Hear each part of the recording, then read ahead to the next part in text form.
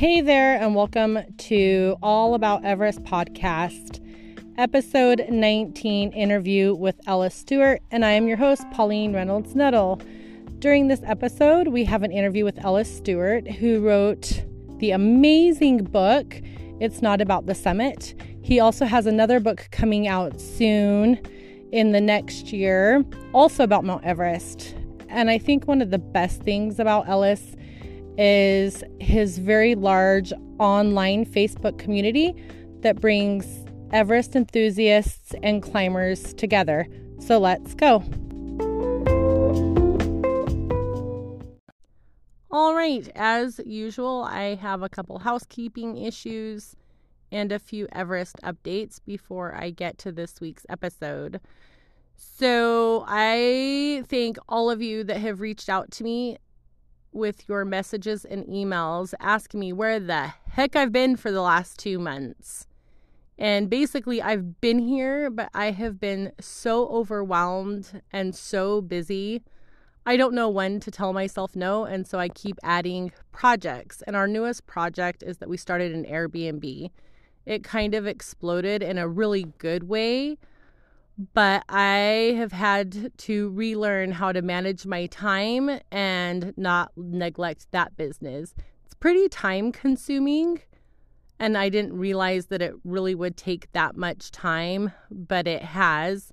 So I think I finally figured out how to juggle everything. And then we haven't had hot water in 4 months. It's a really long story that you probably don't have time to hear because it takes like an hour or so to talk about it. But it has turned like my evening chores from like 1 hour to almost 4 because it takes me 3 hours to wash dishes. I have to heat up the water every time I do dishes, and it takes up a lot of time.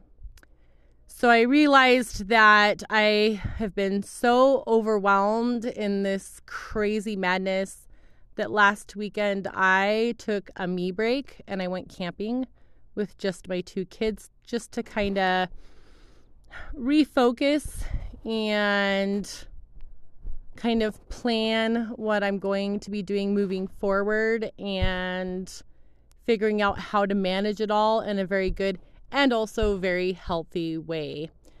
Had a wonderful time. It was absolutely what I needed. I got home and I've gotten back to my writing and also this podcast. The other thing is that so many people were concerned that I had stopped or quit, and it felt so good that people really look forward to this podcast every week, especially my mom. I may have mentioned it before, but my mom has dementia really bad, and it's gotten to the point that when I call her, she doesn't even know that it's me. But she looks forward to this podcast every single week. She doesn't know that I'm the one who hosts it, but she loves it, and it's one of the only connections I have left with my mom because of her illness. So it just reaffirmed that I want to keep doing this, and I have a better game plan going on moving forward. Plus, I might even have hot water this week, which will be even better. All right. We also have a new sponsor for this podcast. We'll get to them really quick, and then I'll get to your Everest updates. Besides podcasting about Mount Everest, I am also a huge outdoor enthusiast and blogger. And one of the things that I'm always looking for is new and affordable outdoor gear for all of my many adventures, including hiking, camping, backpacking, fishing, snow sports, and almost anything else that you can think of. And one of the best ways that I have found to get affordable outdoor gear and discover new brands is through the Nomadic subscription box. It's a monthly subscription box that comes to your door. It starts at $29.99 for the monthly box and $149.99 for the quarterly box. And it has between 3 to 5 items for the monthly box and 6 items for the quarterly box. I have discovered some of the most amazing brands and gear items because of the Nomadic box. And I've also saved a ton of money. It's kind of my guilty pleasure subscribing every month. But just as I was looking at my gear for my last outdoor adventure, I realized that most of the stuff in there, including a lot of my kitchenware and my smaller items like my hat and my socks, that all of it is from the Nomadic box. So they have offered us a really cool deal if you use the code Everest on their website, which is thenomadic.com, and that's nomadic, Nomadik, thenomadic.com. You can get 10% off. I really encourage you to check out this deal, even if you try a one-time box or you even get one of their previous boxes, which they also sell as well. Take advantage of it and try something new today. I'll have the link and the code also in the comments. I don't really have a lot of Everest updates, partly because I haven't really been in the loop, and then the spring season ended the end of May and nothing's really happened for a while up there. One of the biggest updates, I guess, is that the Nepalese government has suggested moving Everest Base Camp further down. They think that the glacier is becoming extremely unstable, or more unstable than normal, partly because of global warming and also because of so many people being on it all of the time. As we know, though, with the Nepalese government, they suggest a lot of things. A lot of it doesn't ever happen, or they say it's going to happen and it's not really regulated or implemented. So hopefully they listen to a lot of the people that have a vested interest in it, like a lot of the locals that work Everest Base Camp every year, as well as some of the Westerner companies. So anytime I hear an update on that, I will let you know. I'm sure most of you have already heard this, but last month, someone drove a Tesla car all the way to Everest Base Camp on the Tibetan side. It wasn't that they drove a car to Everest Base Camp that made a big splash in the news. It was the fact that the Tesla was able to function at such a high altitude. It is easier to get to the base camp on the Tibetan side just because it's an actual road. And on the Nepali side, there's a lot of terrain that's hard to navigate. And I don't think a vehicle would ever be able to make it to Everest Base Camp on the Nepali side unless they put in a lot of infrastructure. They would have to completely redo the road system, add some bridges, and I don't think it would ever happen. Besides, it would really be harmful to the integrity of the Nepali side of Everest. So that was a huge achievement, and a lot of people thought it was pretty cool. So there's that. So this one isn't really a Everest update, but it is a pretty big deal in the mountaineering world. So in 2019, Nimsday, also known as Dhamal Purja, he summited all of the 14 8,000ers in 6 months and 6 days. And so this year, Norwegian Kristen Harula, who is 36, is attempting to complete all 14 even quicker than that. But it's not just her, because she also has Pasdawa Sherpa with her and Dawa Ongchu Sherpa. I hopefully said those names right. So it's actually the 3 of them, which is funny because when you look at the news and stuff, all of the posts start with her.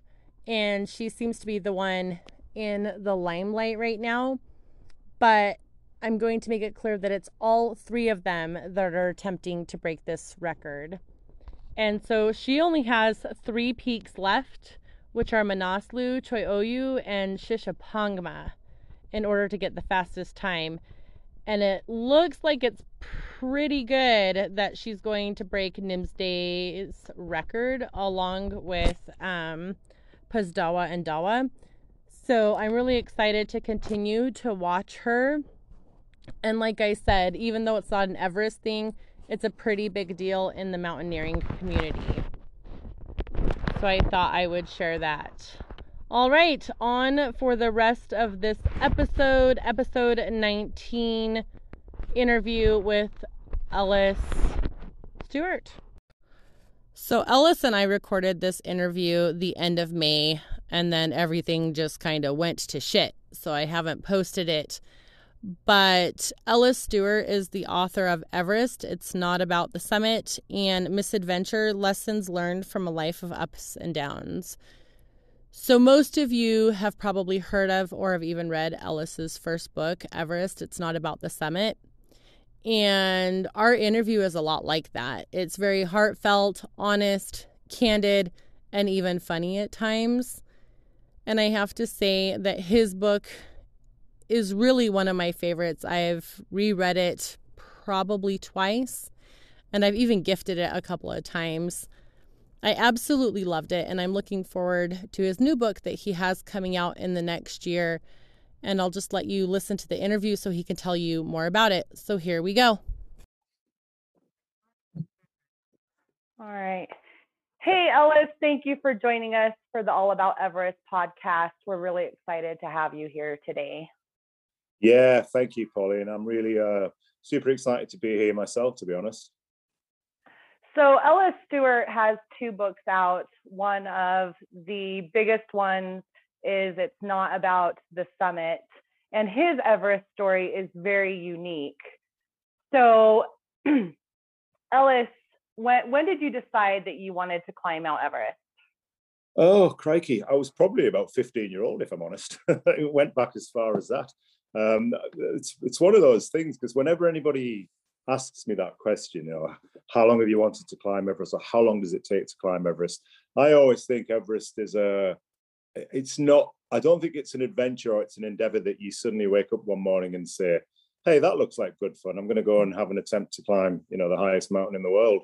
I think it's something that's instilled in you from over a long period of time, from a young age. So for me personally, I remember reading all about the mountain in my teens, from being 15, 16, through to my early 20s. And it was only really when I guess I got into my early 20s that I really started giving it some serious thought and started putting the wheels in motion for this crazy plan of going out to Everest and trying to climb the mountain. So for me, it's a long period of my life, as you'll know if you read the book. It was a 20-year goal when I finally got out to the mountain. But the seeds and that spark to go out to Everest were there from, a long time ago, when I was a young bairn, as it was, from, mid-teens, I guess. Hold on one second. You're not supposed to be in here. Oh, you got me a rock? Thank you. Oh, those are beautiful. Can you do me a favor? You're supposed to be up at the house. Can you run up to the house and get ready to go to Aunt Elizabeth? Well, actually. You know what? Carly has a new dinosaur movie on her phone, brand new, that just came out. Go ask Aunt Carly to put on the dinosaur movie for you. Okay, I love you. Goodbye. Okay. Oh, thank you. It's not a rock. Okay. Hi. Okay, shut the door. Thank you. I am so sorry about that. Leave that in. Oh my goodness. So what year did you decide that you were gonna go for it and start getting the money for Mount Everest? Because it's extremely expensive. I think the average is about $60,000. Sure, yeah, absolutely. For me personally, I think I can go back as far as the year 2000. So the very first time I actually trekked to Everest, which I pretty much did on a whim and on a shoestring budget. I just decided that, hey, if I'm ever going to achieve this goal of climbing the mountain, you know, going to see the mountain in the first place is probably pretty important. So it was from about 2000, from being out there and actually standing at the foot of the icefall. That was the light bulb moment for me. And that was the moment where I thought, I am going to come back and climb this. So I'm going to put everything I have into this. However long that takes, whether it's a year, 2 years, 3 years, whatever it takes to get the experience together. But I know at some point in the future, I am going to come back and have an attempt on this mountain. So yeah, the year 2000 was pretty pivotal for me. So your whole journey, how you raised money to summit Mount Everest the first time, is pretty unique. And one of the questions that I've noticed is that people want to know, well, how do I raise the money? How do I get this huge chunk of cash? And you did it in a very unique way. So how did you do that, Ellis? Yeah, I did. I mean, it's one of those things, because I reckon during the Everest climbing season, or certainly in the run-up to the expeditions, I probably receive around about 5 messages a week from climbers, people want to go out to climb the mountain, wanting advice on raising money to go and, you know, get your place on a team. And the one thing I say is, you've got to do you. You know, everybody's unique. What worked for me won't necessarily work for somebody else. I mean, I can't just say to somebody, hey, all you need to do is come up with a few quirky t-shirt designs, you know, slap Everest on the front of it and sell it. And there you go, you're on your way to the mountain. Because chances are that's not going to work for you. But pretty much that's what I did. If I'm going back to 2014, my first attempt on Everest, I started, at the time, I had an Everest Facebook page called Everest Dream, which, as you now know, and it was just a little community that my family and friends were connected into. But the more I started mentioning about Everest on Facebook, and the more I started, you know, being proactive and positive about it, and putting out there that, yeah, hey, this is something that I'm going to do. I'm going to go and climb this mountain. The more people started to sort of like the page, the more people started to become invested into that. And it was through that community that kind of started growing in 2012, 2013, that I then started tinkering about with these t-shirt designs. You know, essentially that's what I did, but I was targeting it out to this Facebook community that was growing, and it just started working. I've got no explanation as to why that did happen, but it did. And as the community on Facebook and social media started to intensify and grow, as did the sales, and I knew I was onto something, and I really just went for it. I just, you know, added more products I created a unique website. You know, I put a lot of products in there. I came up with a very quirky tagline to my first attempt on Everest, which I think was something like "One dream, one chance, one life."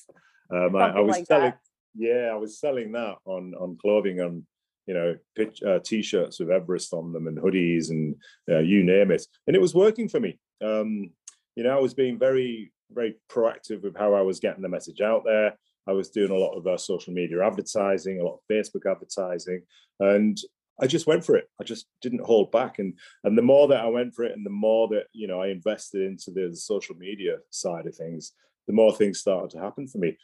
So when anybody comes up to me and says, "Did you really, you know, raise your expedition fees by selling t-shirts?" I'm like, "I did. Yeah, I'm not lying. That really is how I did it in 2014." So I guess it is quite unique, and I can't honestly say to somebody, "Hey, if you do what I did, you'll raise the expedition fees, no problems whatsoever." But it was the right place, right time for me in 2013 and 14, and it worked, and I was able to sort of cash in on it big time. So you attempted to summit Mount Everest twice, once in 2014 and once in 2015. And I think people who are familiar with Mount Everest kind of know what happened, but talk to me about what happened in 2014. Yeah, okay. I mean, obviously you'll have spoken to different people, and they can give you their version of events and where they were in Nepal, or where they were on the mountain when that disaster happened. I think in 2014, I'd just come over a pass, and I just reached Loboshe. So we just got to the village of Loboshe, which I wrote about in the book. And one of our porters was kind of on the other side of the dining room, and he was looking quite shifty. He was looking a bit unsettled, and we knew something was up.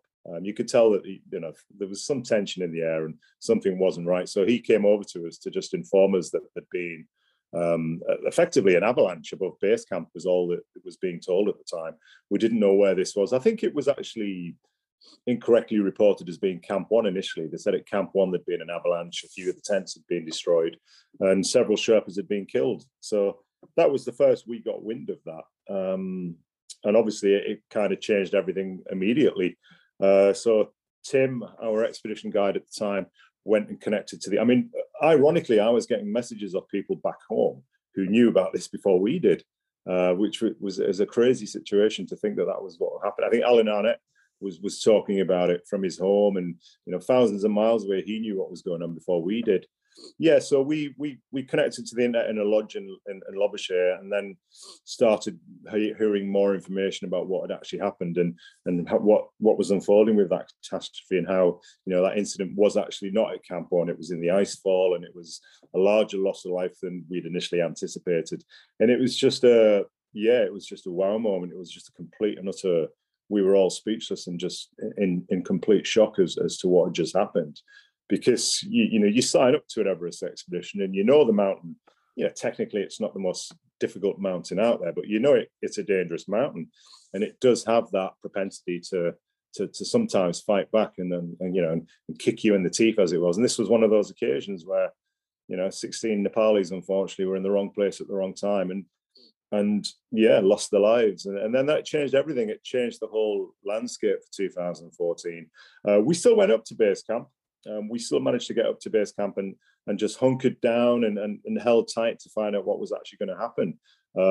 So I think it was about 7 days of waiting we had while we were wondering. All the Sherpas and all the support staff had gone back down the valley to be with their families, and a lot of the climbers just hung around and waited.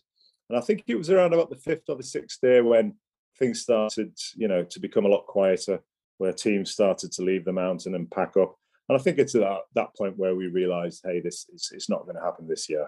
And then for various other reasons, such as the Sherpa strikes and the political, the 13-point list that was sent into the government, everything just systematically closed down, and kind of that was the end of it before it began. And then you decided to go back the following year in 2015. And where were you when everything happened in 2015 when the avalanche hit base camp? Yeah, right. Okay. The first thing I'll say in 2015, it was hard for me to actually summon up the approval from everybody to go back, because it took me a few months of being home after 2014 to decide if this mountain was still a big part of my life, and if I still wanted to go back out there in light of what had just happened. At the time, I had a young family. I had 2 young daughters. So, I had to tread very, very carefully to be able to go back in 2015. Once the air had been cleared and I'd been given all the green lights to do that, I was adamant that it was going to be a great year. I just genuinely felt that 2015 was going to finally be the year I would step foot on top of the mountain. The icefall, where the previous incident had happened the previous year, the route, as I think I've picked up on from one of your podcasts that you'd already mentioned, had been moved over to the middle. So it was away from that danger area of the west shoulder of Everest and, the seracs coming down from the top. So everything was good. We'd had a few forays into the icefall. It was in great condition. There was a lot of ladders, but, generally there is in the icefall. But the route was in good condition. Great vibe around base camp. Everybody felt positive, and we all thought, this is going to be a great year on the mountain. And then on the day of the actual earthquake, I was actually in the icefall itself, Pauline. So I was up at, just underneath the final ladder, as it was, before we got up to the lip of the Western Coombe and into Camp 1. So fortuitously, I just scaled that last ladder, as it was, and got onto the top of one of the seracs when it happened, really. So we were not in Camp 1. We were still a good 20 minutes out of Camp 1 when obviously the earthquake struck. And so what did you feel, the avalanche or the earthquake, or both, being so close to the icefall? Yeah, we got a bit of both, if I'm honest. Initially, it was the ground moving.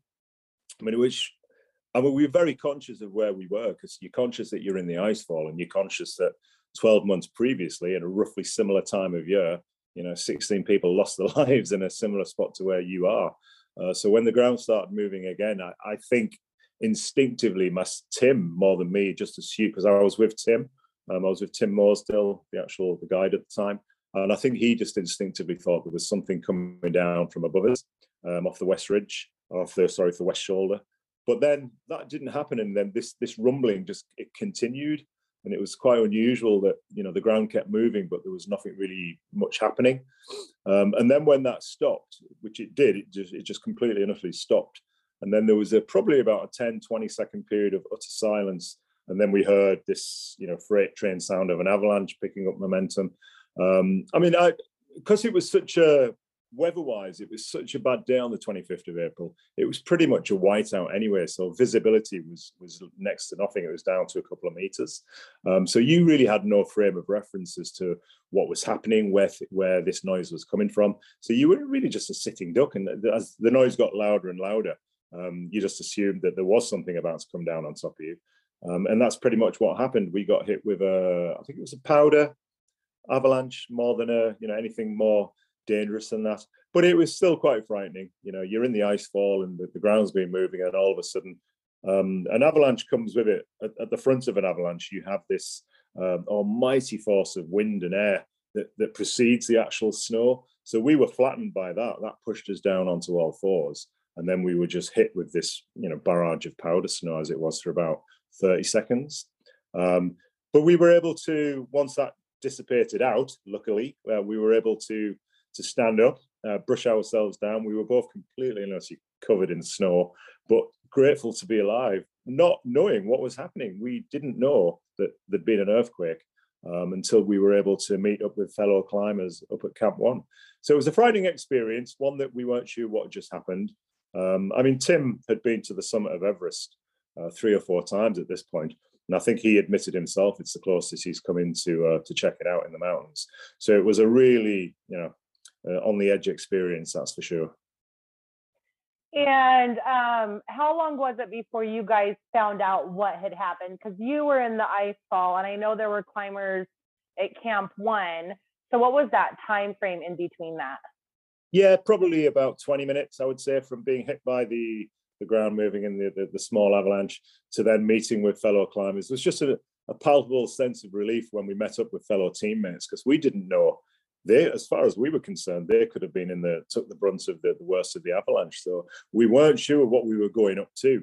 We just knew that we had to continue going up because we assumed that below us was probably not in a good place anyway. We didn't want to go back into the ice fall, if I'm honest, after what had just happened. So the respite of Camp 1 we knew it wasn't too far away. So yeah, I think about 20 minutes out, several team members and one of our team GP, Rob Casserly, had actually left Camp 1 sort of selfishly and had come back down to look for us because they knew that there was climbers still in the ice fall. So it was kind of between Camp 1 and the top of the ice fall where we met up with, as I say, some of our fellow team members who informed us that it was an earthquake. They were the first to mention the words earthquake.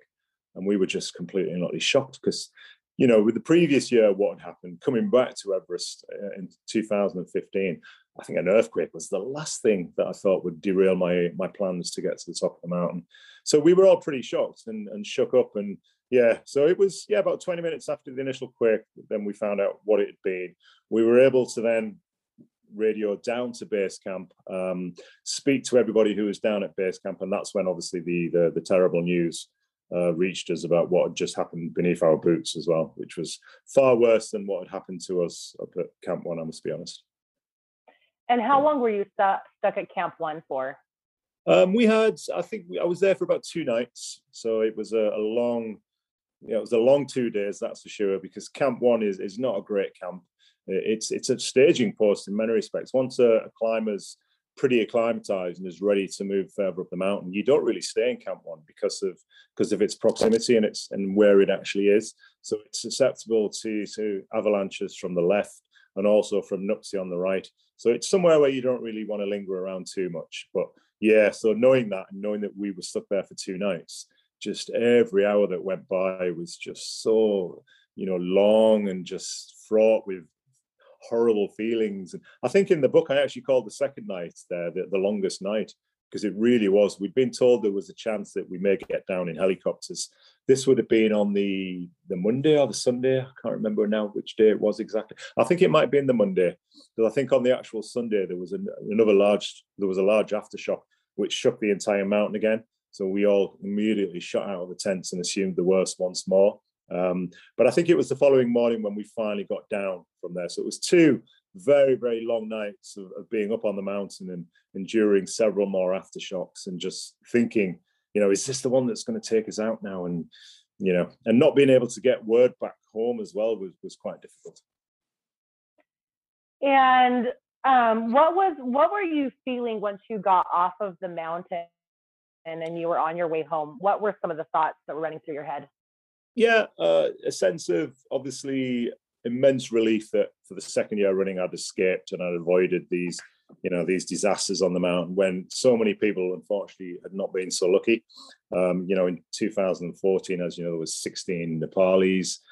2015, there was now another, as we didn't know at the time, but another 19 people had just lost their lives, pretty much in the same vicinity where I was and some of my teammates. So yeah, an amazing sense of luck and relief that you've managed to get home when, as I said, others have not been so lucky. But also, I guess there was also just anger, just a feeling of in a sense of anger and just being denied what you were there to do, and why did this happen to me? So I mean, I always like to say that I don't know whether I was the luckiest person because I got home or the unluckiest because of what happened. It's one of them. I can't really make my mind up really as to where I fit into that. But yeah, I mean, I was quite bitter. There was a lot of feelings running through my mind. A lot of feelings of guilt as well, because I'd told my wife and my family and friends that this is going to be fine.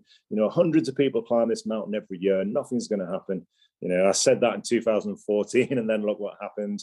And then I got everybody on board again and convinced everybody I'd be fine when I went back in 2015. And it was an even worse year, So I had these 2 back-to-back disastrous seasons on Everest. And that brought a lot of emotions, that brought a lot of feelings, and there was a lot swirling through the mind. And it took me a long time to process those thoughts and to be at peace with what happened, I guess. Because as I said, there was a lot of bitterness and a lot of anger that I didn't really get a chance to cash in on this dream, I guess. Certainly for a few years after coming down off the mountain. So when did you decide to write your book? The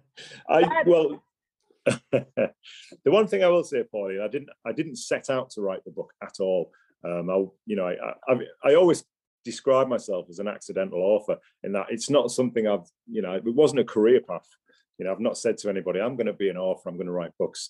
And I had no intentions to write the book. It was only, I think it was the summer of 2015. So I'd been home for a few months. I'd been mulling around, not really too sure what to do with myself. And I think it was just somebody, an old friend from university said, you should write about this. This is a really good story. And my initial reaction was, well, who wants to read about, a team or somebody not climbing Everest? Where's the story in that? And it was then explained, but no, that's not what this is about. This is about the adversity of not climbing Everest. This is about when it goes wrong on the mountain. How many people write about that? And I think that's actually it's a good point, because I think, as people, we tend to like reading about adversity. We like reading these underdog stories, and it's not always about the crowning glory of achieving the dream and standing on the summit of a mountain with clear blue skies behind you. Sometimes that doesn't happen, and sometimes, as I've said, the mountain roars up and it takes victims and it takes lives, and that's a story to be told. And I think, having came through those 2 years, I just started putting the wheels in motion and started brainstorming and wondering if I could write about this. And yeah, it was probably in the August, September of 2015. I wrote an introduction. I sent an introduction out to people to get feedback on it. And it was unanimous. Everybody came back and said, this is going to be a great story. You need to write about it. So that's what I did. And then, yeah, I spent most of 2016 writing It's Not About the Summit, and got it out there at the end of the year. I think it was about November time, and waited patiently to see what the fallout would be to it. And I think that that's why people love this book so much, because it's not, you didn't reach the summit, but yet you had this whole adventure, and it spans several years. Like, your story before you first attempted Yeah. Mount Everest, your life, all of the stuff that you were going through at the time, your second attempt. And it is really inspiring, especially when you talk about how, like, and you really go into this, and I believe you go into this in your book, Misadventures, of just trying one thing that's not working, trying another thing that's not working, but yet somehow you keep moving forward with these adventures and these huge moments, like, you know, publishing a book, you know. So it's truly inspiring. Oh, thank you, Paul. Yeah. I think that's that's the feedback that I do tend to get from anybody who reads the Everest book. A lot of the nice comments I get is that, you know, that it's nice because it's not just the Everest story, it's the whole thing. It's, you know, there's a lot of takeaways from that entire journey of not taking no for an answer, I guess, you know, when the funding's dried up and it looks like you're not going to get there, and it's just to keep going and just to keep persevering with that. I mean, I will honestly say, I put my hands on the table and I say, for me and for a lot of people, the most difficult part of climbing Everest these days in the 21st century is raising the funds in the first place. It's pretty much job done if you're of the right mindset and you've got great fitness and mentality and looks on your side. There's a good chance you're going to reach the top of the mountain, but there's not a good chance you'll raise the money from the outset. So and I was quite candid with, it's not about the summit. I was quite keen to talk about that. You know, it's kind of that whole, I guess, that iceberg analogy of, you know, most people only see what's above the ocean, the top of an iceberg, but it's everything that's beneath that makes up the iceberg. And that's kind of what I wanted to do with this book.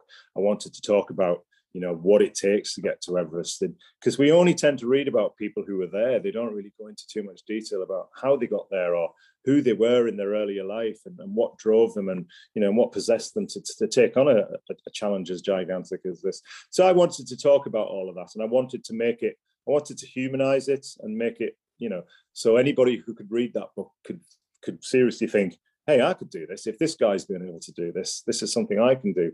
And that, to be honest, Pauline, is the feedback that I do get. You know, there's a heck of a lot of people that have gone out to Everest just purely to base camp because they've read my book. And that's really nice for me. It's very humbling. And, you know, they send me pictures of themselves stood at base camp with a copy of my book. And it's really nice, you know. And the takeaway from my Everest experiences, that's my legacy, that's my everlasting gift as it is.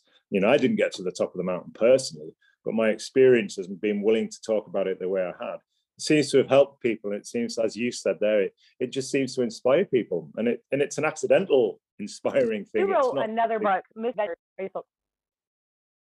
yeah, say that again, sorry. You went out. Yeah, you're like right at the end there. And it is very inspiring, your whole story. And a lot of people say, you know, Ellis Stewart inspired me to go to Everest Base Camp, and he's shown me that anybody can raise those funds. It just takes a lot of hard work. And I think in your situation was kind of cobbling things together along the way. There was no path. Yeah, absolutely. And you wrote another book that came out last year, Misadventures. Tell us a little bit about that one. Yeah, this was a book that came out in lockdown, I guess. You know, as we all found ourselves with time on our hands during lockdown, and because of the Everest book and because of the success that the Everest book had, I'd give a lot of thought to writing another book. But I would just dismiss it because I didn't think I had anything to write about, because I hadn't gone back to Everest. There hadn't been a third attempt on Everest as it was. So there was nothing to write about from that point of view. So I wrongly dismissed sort of large sections of my life since Everest, and also large sections of my life before Everest, assuming that it wouldn't be interesting for the reader and that I didn't really have anything to write about.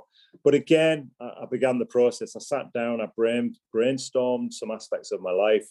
There was a lot of stuff that was left out of the Everest book that I wrote. I think initially the Everest book was around about 150,000 words, and that was chopped down to about 100,000. So I'd wrote about a lot that wasn't really pertinent to the Everest story. So I kept it all out because it wasn't relevant. But then with the idea for the new book, I thought, well, actually, I can weave this into that book, because that would probably be very relevant to this aspect of my life.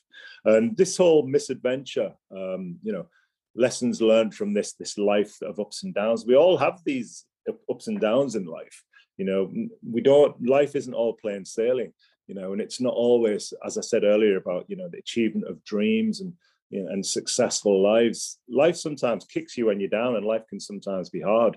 And that's what I wanted to write about. I wanted to talk about, the aspects of my life since coming back from Everest, what I've been up to, what's happened to me personally. And again, if you've read the Everest book, and anybody who's read that knows I'm very candid, and I wear my heart on my sleeve when I write these books. So I knew I wasn't going to pull any punches, and I knew I was going to be very honest. It was going to be another extremely honest portrayal of my life since Everest, how it affected me, the few years of coming down from the mountain and those disasters, and what I went through, some personal battles that I went through. I mean, I'm not ashamed to admit that I went through some very dark places.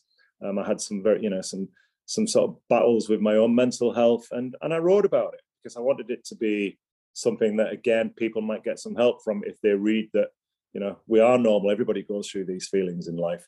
And that's why I did it. I wanted it to be, an honest account of those sort of battles, but in a light-hearted, feel-good manner. Because if anybody asks me, what is the book? Is it a sad book? I said, no, it's a feel-good book. And I really think it is. I think that the ultimate core message through that is, is you can do anything in life and just keep going, just keep moving forward and be resilient. And that's the message. So it's a second autobiography about my life, prior to Everest and after. And that it is a feel-good book. Okay, thank you. You put it perfectly. So you talked in the beginning about your Facebook group, and it has grown. You have over how many members now? I think it's over 20,000. Yeah, I think there's about 26,000, something like that. Yeah, it has grown. The actual, what I started when I went to Everest myself, I had a page. And a couple of years ago, I started a group that was to go along with that page, because I wanted to then remove the onus from being on me. It wasn't about me and my dream anymore, but I knew that there's a big community of, obviously, there's thousands of people out there who share the same dream, who have the same passion. So I wanted it to just be somewhere on Facebook to pool that and to bring everybody together, and to give everybody else who had this dream like I did, like an outlet and a platform to discuss it.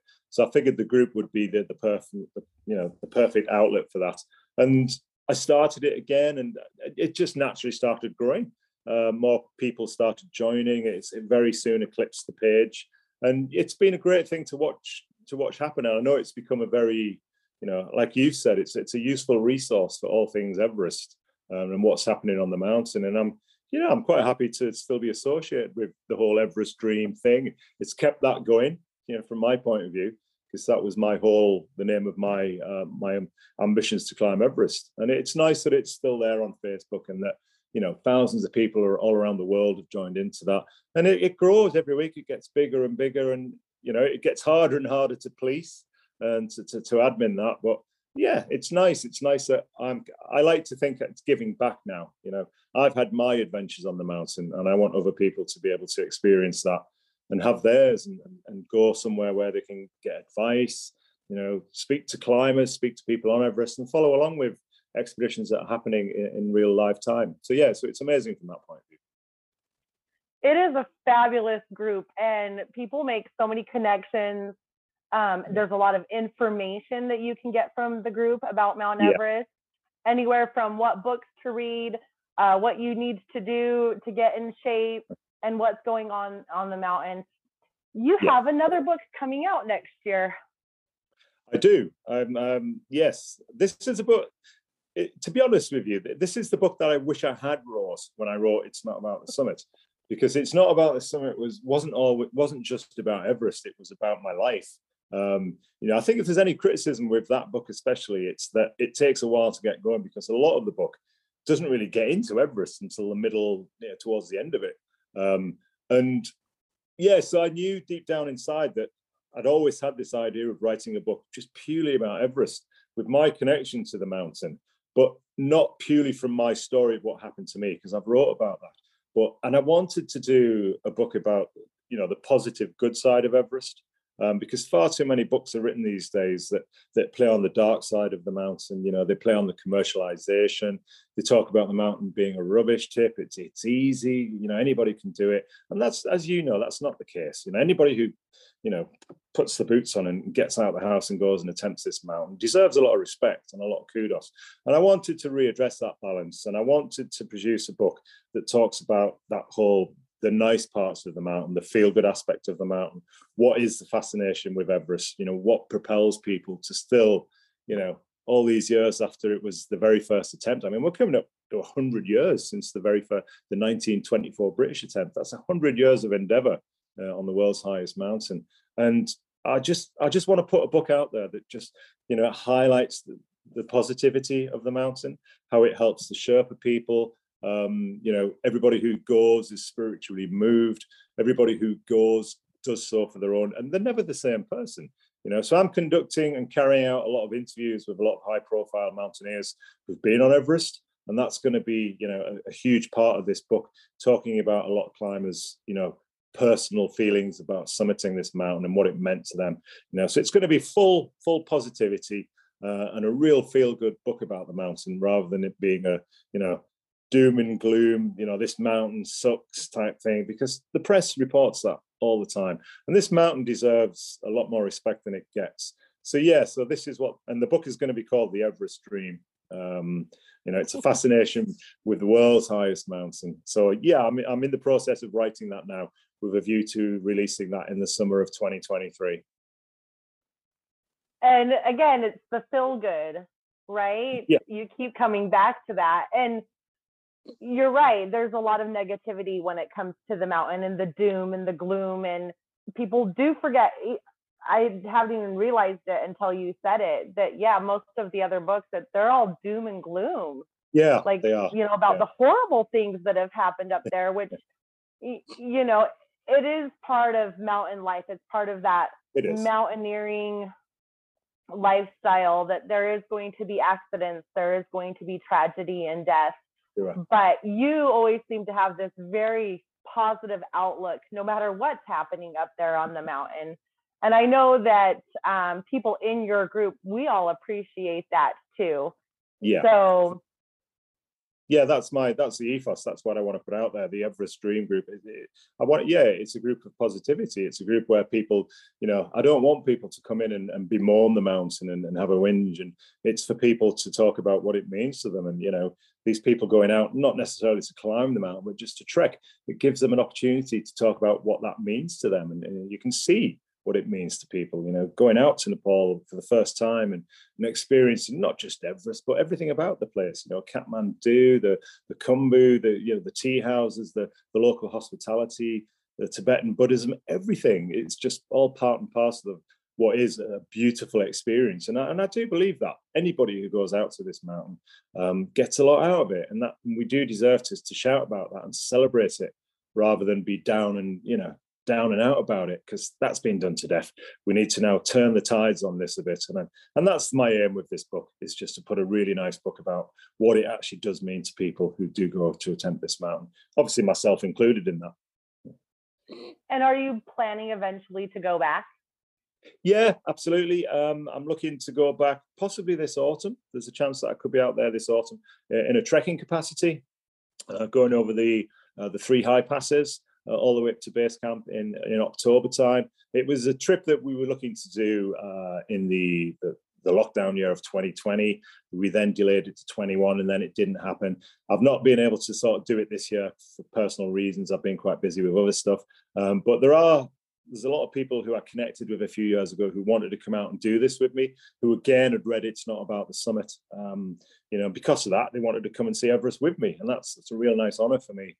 So I'm looking at revitalizing that possibly this autumn. So I'm speaking to several individuals to see if they can make it happen again for this October. So I could be back out in Nepal for 2 to 3 weeks in October, doing, as I say, the 3 high passes and going back to base camp for the first time since the earthquake in 2015. So I'm really excited about that, because it'll be quite relaxing for me to be there knowing I'm not there, you know, to climb the mountain, but I'm there to enjoy being back amongst Nepal's hills and amongst the people, and with like-minded people who want to just soak up the Everest experience. And what else are you doing besides writing your book? What are you doing in general? Yeah, at the moment, I'm kind of, I've always worked for myself. So I'm a kind of, job-wise, I do a lot of graphical design, but I'm a creative designer. So I've gone more into the marketing side of things. So I'm a freelance marketer in many respects. I work with a lot of sports brands on their marketing campaigns. I come up with sort of, again, based on the whole, me coming up with the concept of the whole Everest Dream website and how I was able to market that and turn a clothing brand into a successful venture that allowed me to go to Everest. So I now do that with other companies where I work with them on various campaigns and look as to see, what they can do. And I'm quite enjoying it. So, there's a lot of time on my MacBook. There's a lot of time sat staring at a screen at the moment. It's not enough time getting out in the hills, but it's keeping me connected with, the mountains and the outdoors. And a lot of these brands I'm working with are kind of outdoorsy in a way. So that's nice. It's nice that I'm still able to do that. So my major when I was at university, I did e-commerce. So I'm kind of still involved in that to a degree. So I can sit and do some marketing work for a company. Then I might take myself off for a few hours and write some of the book. And I just, fill my time pretty much doing that. But from a hobby point of view, I've got much more into open water sea swimming now. I'm fortunate enough that I live on a beach. So throughout the winter, I was pretty much taking myself into the sea most mornings and having a swim. And it's been invigorating and I've absolutely loved every minute of it because I'm not near any mountains as such, but, I've been getting a buzz from this open water sea swimming. So I'm keeping myself quite active and keeping in shape and, just keeping involved with everything. I speak to Alan quite a bit through the Everest Dream page. And I'd like to I keep involved with Everest. It's, as I said at the beginning of the interview, it's certainly never say never when it comes to that mountain.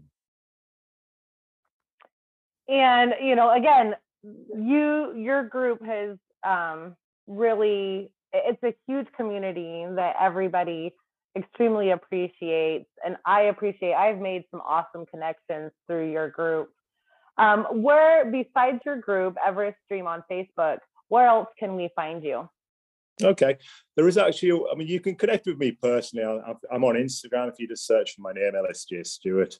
I'm quite happy to connect with people on Instagram. There is actually an Everest Dream Instagram page as well, I believe, as there is on Twitter. And I'm personally on Twitter myself as well. So if anybody wants to actually go to the website, it's everest-dream.com. That talks about the 2014 and 2015. It talks about the books are on there. It talks about the plans for the trek. And there's also still a whole range of Everest Dream merchandise and products on there that, people buy when they're going off to base camp. So that's out there as well. But I am quite social. But if anybody does want to chat to me, the best place to connect with me would certainly be through Facebook or Instagram, I would say. All right. Hey, thank you so much, Ellis. And we look forward to your new book next year. Yeah, not a problem at all, Pauline. I'll be sure to send you a copy when it's out. Thanks. All right. Thank you. Thank you, everybody, for listening. I am so glad to be back, and it feels so good, even though I feel like there were some rocky points in there because I'm not used to doing this and haven't done it for over 2 months. As usual, don't forget to like, subscribe, comment, and rate. The more comments and likes and subscriptions I have, it bumps it higher to the top. Next week's episode, I'm not really sure what it's going to be yet. I've put out some feelers for interviews, but apparently everyone is busy with other climbing adventures, or here in the U.S., a lot of people are just outside camping and backpacking. So hopefully I have someone for next week. If you're interested in interviewing and you've summited Mount Everest, or you're an enthusiast like me, shoot me a message and we can schedule that. If any of you have any ideas of what you'd like to hear on the podcast, again, email me or send me a message. Alrighty then, see you next week.